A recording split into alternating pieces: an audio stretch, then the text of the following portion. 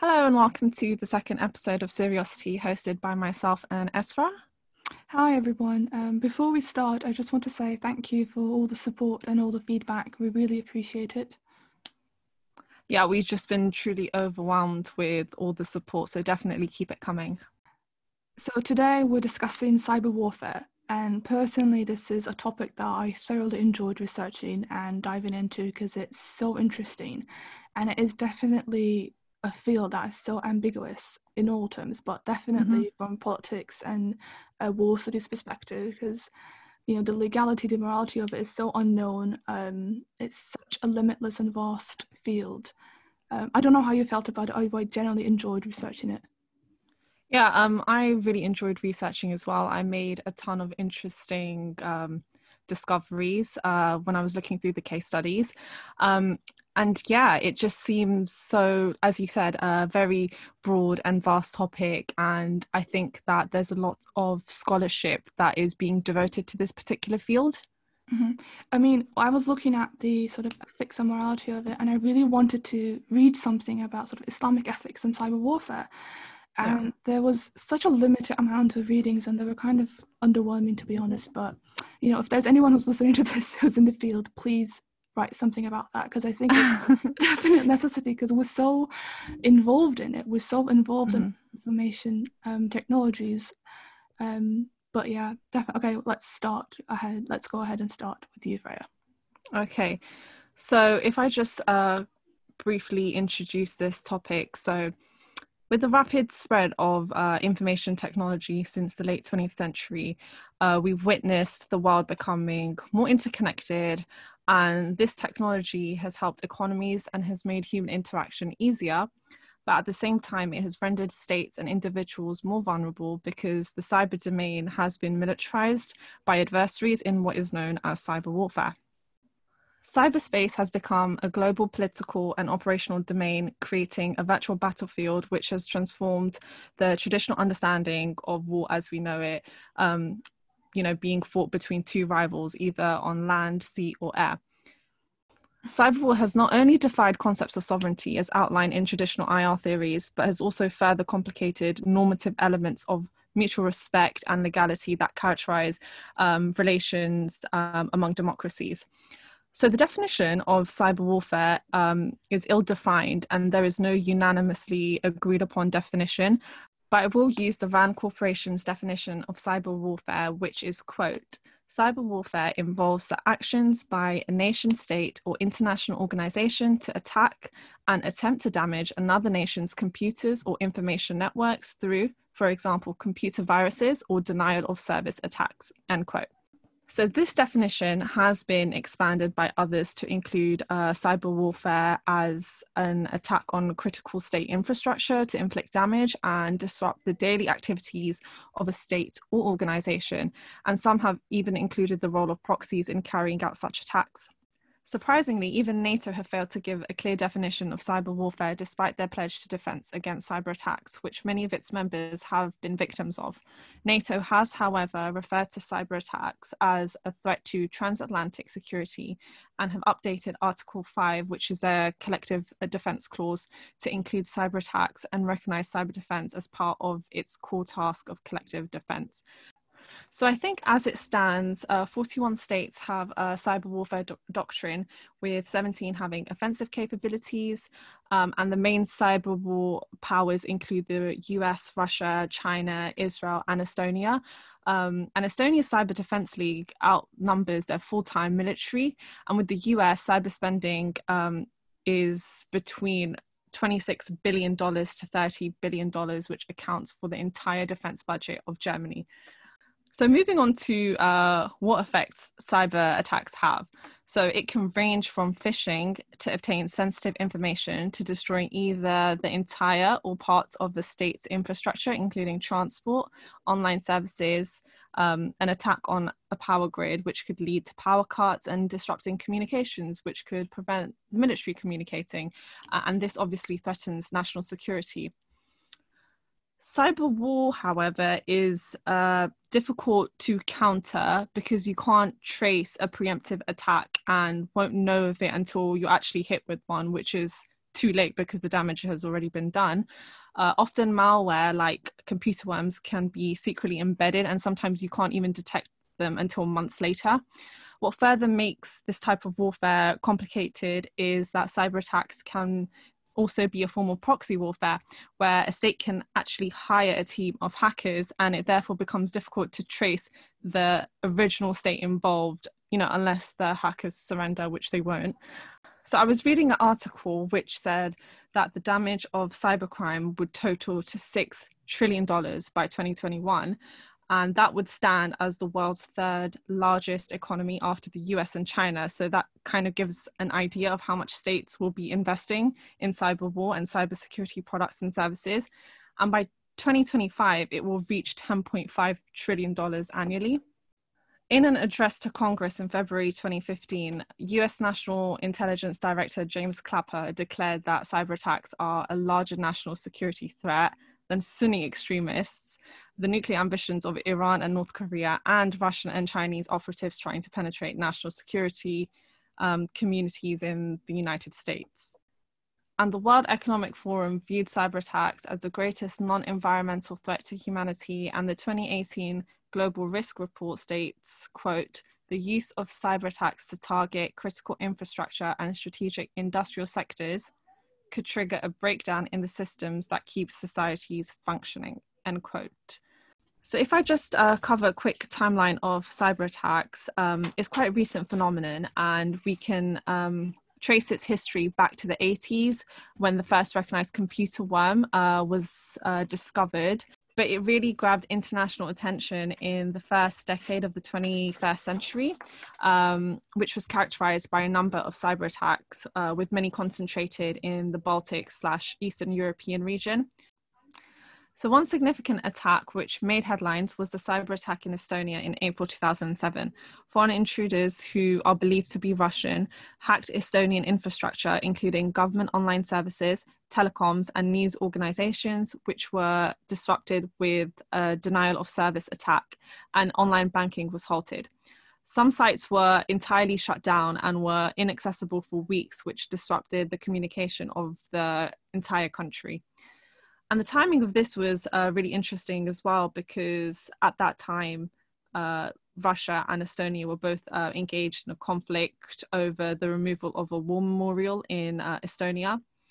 So this particular attack demonstrated the vulnerability of NATO members in cyberspace, and it led to the commitment of NATO defense ministers in June 2007 to take up cyberspace issues. And in 2008, NATO opened the Cooperative Cyber Defense Center of Excellence in the Estonian capital of Tallinn. So because of its experience with being attacked in 2007, Estonia wields disproportionate cyber power and is now a major center for cyber defense for the NATO alliance. Elsewhere in the region, in 2008, Georgia's computer networks were hacked. Again, the timing of this is noteworthy as well because of the war between Georgia and Russia, and it was discovered that the hackers were working in coordination with the Russian military. Another big cyber attack took place in January 2009, where Israel claimed a cyber attack which hit its internet infrastructure, including government websites. This all happened whilst Israel was engaged in a military offensive in the Gaza Strip. Israeli officials accused Hamas and Hezbollah to have paid the hackers who were believed to be operating in a former Soviet state. So now we get on to one of the most successful cyber attacks of the 21st century, and that was in October 2010, when an Israeli origin computer malware called Stuxnet was designed to be used as a government cyber weapon aimed at disrupting the Iranian nuclear program. Stuxnet was a very sophisticated and carefully planned cyber attack and was a joint effort by the US and Israel, who launched a worm which attacked an Iranian nuclear plant, and it was successful in damaging thousands of centrifuges that were enriching uranium. So it inflicted serious damage. It was reported that an employee in the Iranian nuclear plant inserted a USB stick which contained the Stuxnet worm into the system, which attacked the entire system for months without being detected. And as a result, 1,000 machines were rendered useless. And then in October 2012, a Russian firm discovered a worldwide cyber attack that had been operating since 2007. The virus collected information from embassies, think tanks, the military, energy firms, nuclear and other state infrastructure. The primary targets were Eastern European countries, Russia, and Central Asia, but interestingly, Western Europe and North America were also found to be victims. In March 2014, Russia launched a denial of service attack against Ukraine whilst Russian armed pro-Russian rebels were controlling Crimea in the war between Russia and Ukraine. In May 2014, 3 days before Ukraine's presidential elections, a Russia-backed hacking group took down both Ukraine's election commission, and it was reported that this attack was to aid the pro-Russian candidate. Even today, Russia continues to demonstrate its cyber war capabilities. As we know, America is going through quite a turbulent period with many events which have assaulted and exposed the fragility of their democracy and liberal institutions. One such event was the disruption of its democratic processes by the Russian hacking scandal of the 2016 US presidential elections. Russian hackers were able to manipulate campaigns, spread misinformation, hack the electoral system and emails, and manipulate the voter data. There were Russian-sponsored social media campaigns through the use of Facebook and Twitter accounts and bots who influenced the political discourse in the US. There were estimated 400,000 Twitter bots in the month leading up to the election, and Facebook concluded that there were more than 3,000 ads purchased by a Kremlin-linked company. Many would argue this was an attempt to undermine American democracy and their liberal institutions, exacerbate the social and political divisions in a political society which is already very polarized, and importantly, to distort narratives which would further Russian interests. It was found that Russian-sponsored advertisements targeted individuals to create greater racial tensions during the BLM protests. So when you're manipulating data and spreading fake news through cyberspace, this translates into a security threat when you have protesters up in arms on the street. And because of the Russian hacking scandals, countries like the Netherlands are reverting back to traditional votes through the ballot as opposed to electronic votes. So this actually brings me on to how cyber attacks as part of cyber warfare are enabling a psychological/information warfare. The spread of disinformation is a weapon used in this online domain of warfare, and you can trace this back in history with the Soviet and American propaganda during the Cold War. And recent examples, one which I have been following is of last year, which is the 15-year disinformation campaign India had propagated against Pakistan to promote its national interests and undermine its adversary, again by using fake news and propaganda, especially online, which distorted narratives and influenced policymakers in the EU and the UN. So what these fake narratives achieve is the alteration of perceptions and socially engineer individuals for a specific purpose. So in this sense, one can argue psychological/information warfare, where data is weaponized by distorting and manipulating it, can be seen as part of a broader type of cyber warfare. And analysts have begun to use the term hybrid warfare, which is also ill-defined, but encompasses the changing dynamics of warfare. I think that's what makes cyber warfare really interesting, because you see tactics that are age-old, manipulation and propaganda. They've been used for centuries, but they're done in such a way, in such an ambiguous field, that it takes time for states and people to catch up to what's actually going on. And it's interesting to see how geopolitics plays into this, and how countries that are cordial with each other, that are in times allies, actually spy on each other in the cyber field. So yeah, to touch on the geopolitics, as you mentioned, of cyber warfare, so in this global playing field, you have these three big contenders who are the US, China, and Russia, based on how much they have invested in cyber war, their defense, their ability to thwart and conduct attacks. And these contenders have gathered intelligence of each other. So the CIA has concluded the role of Russian, Chinese, and Iranian state agents to have been using social media and other campaigns to spread misinformation and interfere in their presidential elections. The UK has found evidence that Russia has been plotting to disrupt what's now cancelled, the Tokyo Olympics. So yeah, like, these are countries that we know are not friends, right? But there were reports a few years ago of Israel, UK, and US spying on each other. I think it was the UK that spied on Israeli drones. And I find it really interesting to look at what countries have defensive cyber capabilities and what countries have offensive cyber capabilities. US and NATO usually have offensive capabilities, as does Israel, whereas North China have defensive capabilities. So they haven't invested in cyber weapons in terms of offensive strategies, but rather defensive strategies. And it's just interesting to see that NATO is. It's not actually just actually very typical that NATO's taking the lead on sort of writing a manual, on telemanual, which I'll talk about later, and also taking the lead in offensive capabilities. And where in cyber field you see that allies don't always act like allies. So then this kind of undermines the democratic peace thesis, right? Where the idea is that no two democracies can ever go to war, but that isn't applicable in the cyber domain, right? Yeah, I mean, very little we know of in terms of legality and morality are applicable in a field where there is no accountability, hence there is no responsibility. Absolutely. Yeah. So to continue on the discussion of geopolitics and cyber warfare, what I regard as really interesting is that as the world embraces 5G technology, there have been predictions of increased level of cyber attacks, both big in scale and scope. And this is also linked to coronavirus. So I think that the relationship between coronavirus and cyber attacks is actually one worth exploring. I read this article which found that online attacks targeting state agencies and systems have increased during the coronavirus pandemic.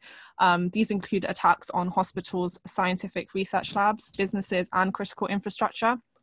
So according to the UK's National Cybersecurity Centre, who released a report, more than a quarter of the incidents they responded to were COVID related between September 2019 to August 2020.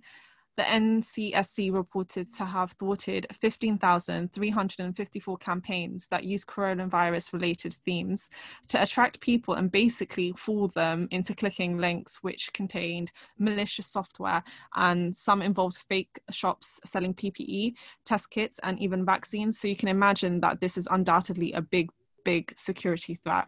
The UK has accused Russian spies targeting COVID-19 vaccine research, which Russia has denied. And the UK has said that Russia has been trying to steal vaccine-related information through cyber espionage. They've also warned ransomware attacks, which lock people out of their computers, and the users are blackmailed to make a payment to restore access. But the NCSC concluded that luckily the UK were not heavy targets of these types of attacks because British victims were less likely to pay the attackers.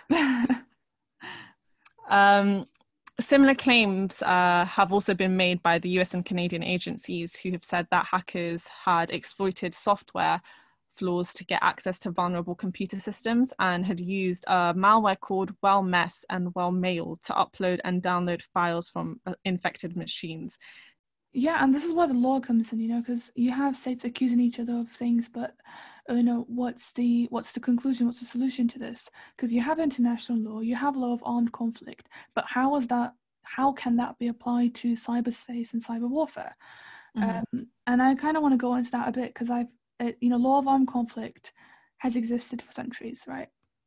And it has two main ethical aims, right? And that's one, to ensure that war has, good intention, good reason to be fought, that no war is fought unnecessarily, and to minimize unnecessary human suffering. Now, there's a lot to question there, what is necessary human suffering? But for argument's sake, let's just take it as it is. So if law of armed conflict and international law has these aims to ensure that there's, peace and security and stability in the world, how does that apply to cyber warfare? I briefly want to talk about just war theory because a lot of the literature on cyber warfare refers back to just war theory tradition. It's a very old tradition. It's a Christian Judo tradition, right? But it's also the closest thing in academia, in doctrine, that we have to Islamic law of war, right? So just war tradition has basically like 6 to 9 principles depending on who you read, but it ensures that a country that go into war should have a just cause, right? So it can't just be anything. It has to be a just cause, and that is usually defined as self-defense, which is also what the UN Charter describes as a reason to go to war. It has to be declared by the right authority. It has to have right intention.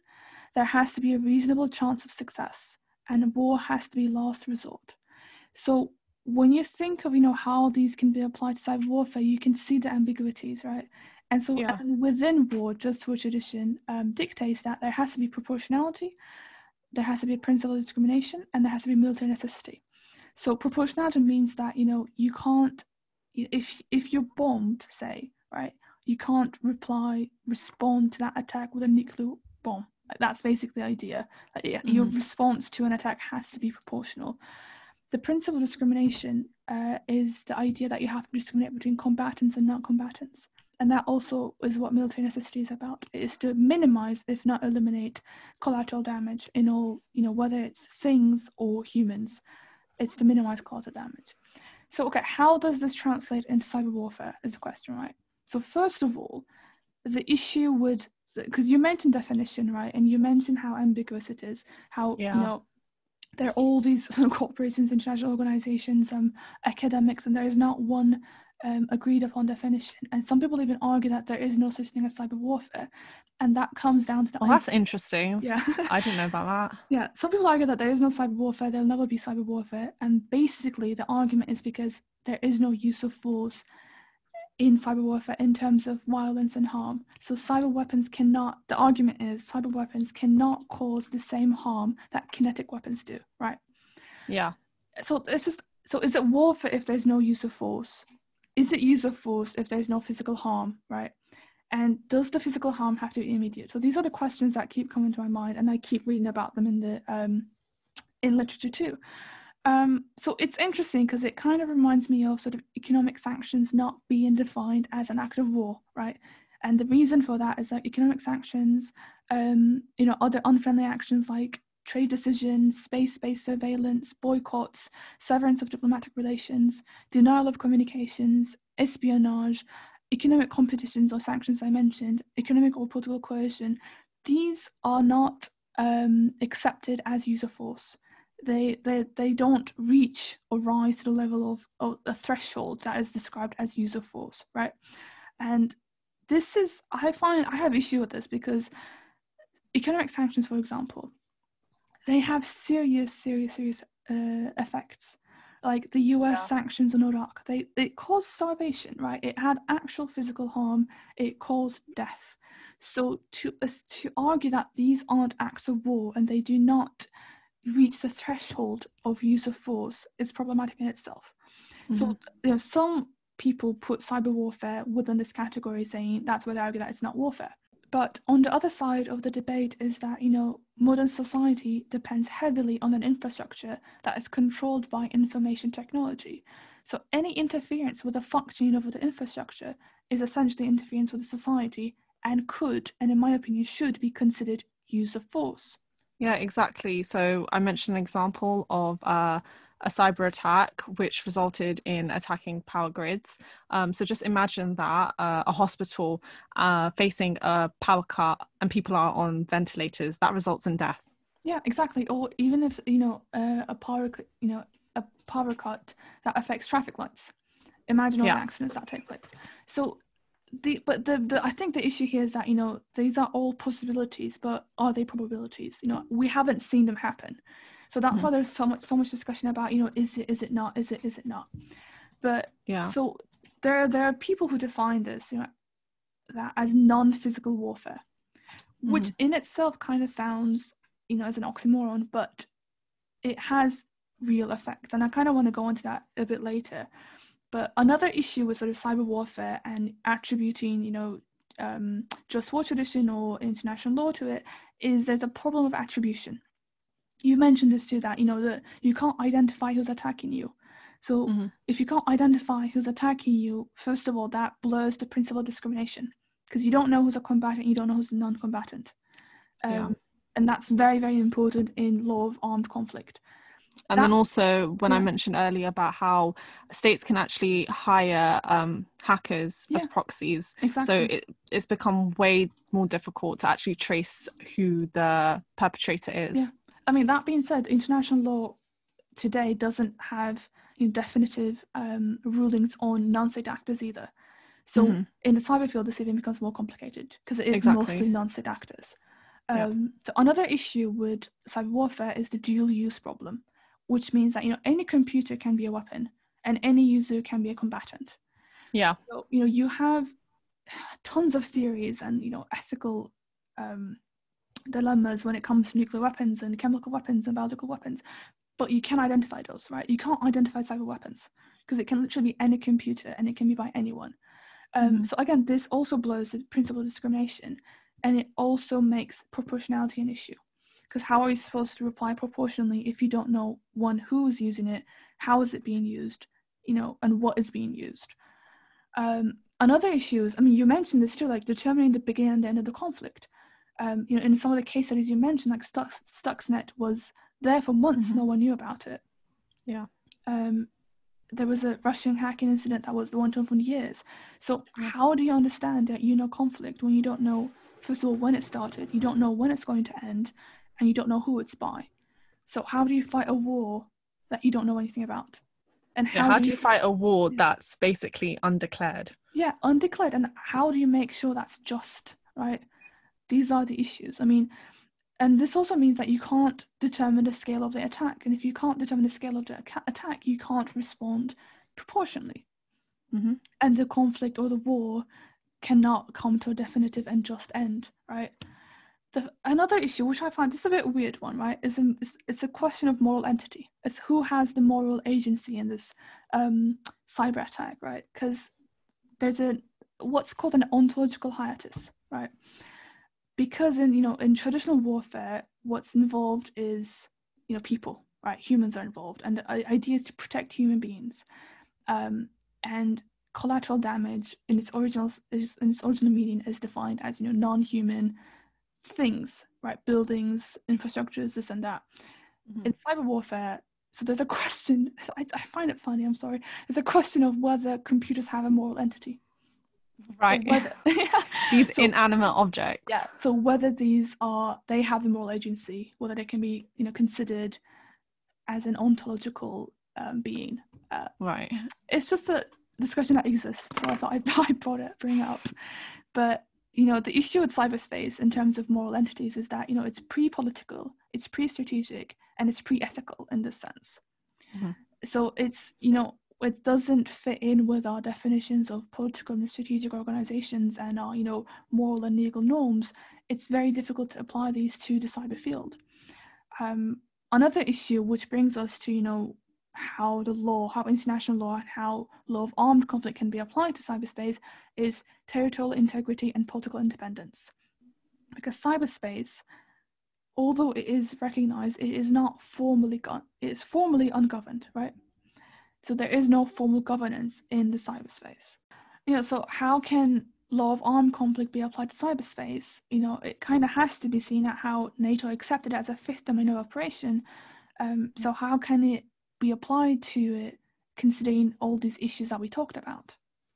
Yeah, and it's funny because NATO as an organization describes cyber attacks as a breach of international law, but then where there's no governance on it. Yeah, exactly. And an attempt to sort of govern the cyberspace came out of NATO. They have a manual called Tallinn Manual, going back to the Estonia case study. This is how they define this is this. Okay, it's academic non-binding legal reference for application of international law to cyber operations. Now it's interesting because the first edition of it was released in 2013, and it was called Cyber Warfare then. In 2017, they changed it to Cyber Operations.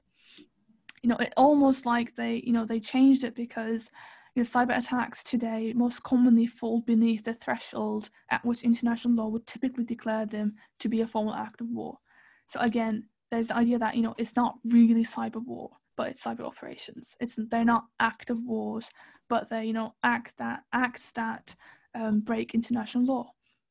So who was it drafted by? It was drafted by, obviously, NATO and NATO allies, although in 2017 they included China and Belarus as part of their group of experts. So what the Talon Manual tries to do is it tries to apply existing international law and its principles to cyberspace. Right, one such principle being sovereignty. Now, how do you apply this to cyberspace? How are you going to argue that countries and states have sovereignty within the cyber field? And it argues basically that states have sovereignty over components of the internet, and attacks that are started from their territory, or if they can identify where that attack comes from, then they have a right to self-defense or this or that. But again, that these are such difficult things to do, especially in the cyber field where non-state actors are used. They think it can be in several countries at the same time. They can use proxies, they can redirect, they can do several things that I personally don't understand, but seems to complicate the matters even further. So, and they also argue that a thing that the Talon Manual is trying to argue, which I find really, really interesting, is that, a given cyber attack may not rise to the level of an armed attack, does not mean that it is not illegal. So they're not necessarily trying to define, cyber operations as warfare, but they are trying to declare it illegal. And, the fact that Talon Manual was released in 2017 is also quite interesting as you went through the timeline. They were trying to, getting prepared. Following the Russian hacking scandal. Basically, yeah. There are a few interesting things in the Talon Manual, and one of them is there's a part about prisoners of war, right? And prisoners of war under international law and in just war tradition have protection. They are assumed to have dignity. You don't see this, and how this applies to cyberspace, cyber operations, is they have declared it illegal to share degrading, humiliating photos, images, videos of prisoners of war. And the first thing that comes to mind is Abu Ghraib and the Iraq War. And, wow, we've all seen those photos. And, that happened in 2004. It's just, I just find it really hypocritical. But, the Talon Manual, like I said, is very superficial. And the laws that it's trying to uphold in cyberspace, you don't see the countries that brought the laws uphold it in being actual held space. accountable. They don't even do it in actual space, but they expect others to do it in cyberspace. Mm-hmm. But Western hypocrisy aside, as we all know it, I want to briefly go back to sort of the US elections of 2016 being hacked, and how the definition of cyber warfare, the argument that it's not warfare because it doesn't have real effects. Look at what it has real effects. Exactly. Look at what has happened since 2016. Yeah. If, say, Russians hadn't hacked the elections, if they hadn't, it's difficult to argue because it's so, there's so much ambiguity. But say, Trump didn't win the election, right? I was going to say win the war. Say Trump didn't win the election. Would we see, white supremacist Nazis storm into the Capitol building? Would we have seen them get stronger and stronger and more brave over the last 4 years? Would have, white supremacy and Nazism and fascism been this strengthened to this level? So to argue that, cyber warfare doesn't have real effects, it isn't warfare because it doesn't cause harm. We've seen people lynched in the past few years, for God's sake. You get me? We keep talking about, it's 2021, these don't happen anymore. They do happen. And weirdly, the technology and the progress that we rely on has actually made it worse. Has it brought good? Yeah, it has brought good. Arab Spring happened through social media. Mm-hmm. We've seen it bring together people in good too. But I'm amazed at the effects of it, to be honest. I really am, because there's memes on Twitter were going around about how the domino effect of Facebook being invented and Nazism having a comeback. It literally is that's what we're seeing.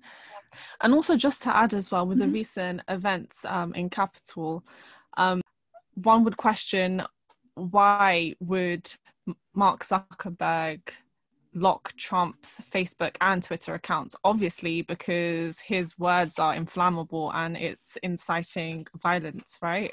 Yeah, the question is, why hasn't he done it before? That's the other Yeah. thing, you know, these I mean, his account is entertaining. arguably, but you know, these tech companies, they make money of this. You know, they don't Yeah. care of the effects. They don't care what politics causes, what, you know, what harm it causes. They do make money of it, for better or for worse. So, you know, that kind of, it's the ethical and moral questions regarding, you know, cyberspace, these tech companies, social media, are interesting because yes, it brings good, you know, it connects people, blah blah blah. Especially, you know, we're in a pandemic, a lot of us are in lockdown. You know, how are you going to stay connected with your loved ones, blah blah blah. But you know, it also has very dangerous effects. So yeah, to just briefly summarize the discussion, you know, the issue comes down to definition, right? And that's because we don't know the limits of cyberspace. We don't know everything that goes on it. We don't know who does what, and we don't know what it is really. So when you can't define something, you can't limit it, and when you can't limit it, you can't make it illegal or legal, and that's what cyber warfare comes down to. You know, a lot of the states take part in it. A lot of them accuse each other of doing things. You know, we saw a bunch of case studies that Freya mentioned, and you know, Stuxnet was a big deal. It seriously harmed the Iranian nuclear program. You know, for better or worse, that's a different argument. But was there any consequences? No, there weren't. You know, Israel and US, nothing has happened. This was because they're still not ago. blamed. It's just speculations. I mean, there is no way to prove it. Do you get me? It's very, very difficult to prove that. So, and that's why, you know, cyber warfare has become a very popular type of warfare, and because it's cost-free, it's financially very attractive type of warfare. You know, you don't need any new fancy equipment, maybe a few. It's not like, and it's the I think most attractive part of cyber warfare is lack of accountability. So the states get away with so much, and they don't have to be responsible or accountable for what they do. Yeah, so I would say what we're seeing is an increasing trend of states resorting to this type of warfare, because aside from like technological costs and the cost involved in updating these systems, in a way it can be argued that it is efficient because it involves 0 to less casualties, and it's simply easy. With one click of a button in the comfort of an office, you can potentially crash the entire infrastructure of a state. I'm simplifying by saying one button, but like you get the idea. And as long as you can evade accountability, as you said, and not be traced, and you know, with no proper restrictions or a clear definition as to what cyber warfare constitutes, then I don't see why cyber warfare would not be a popular resort. Exactly. And on that negative note, we'll conclude today's discussion. Thank you for listening.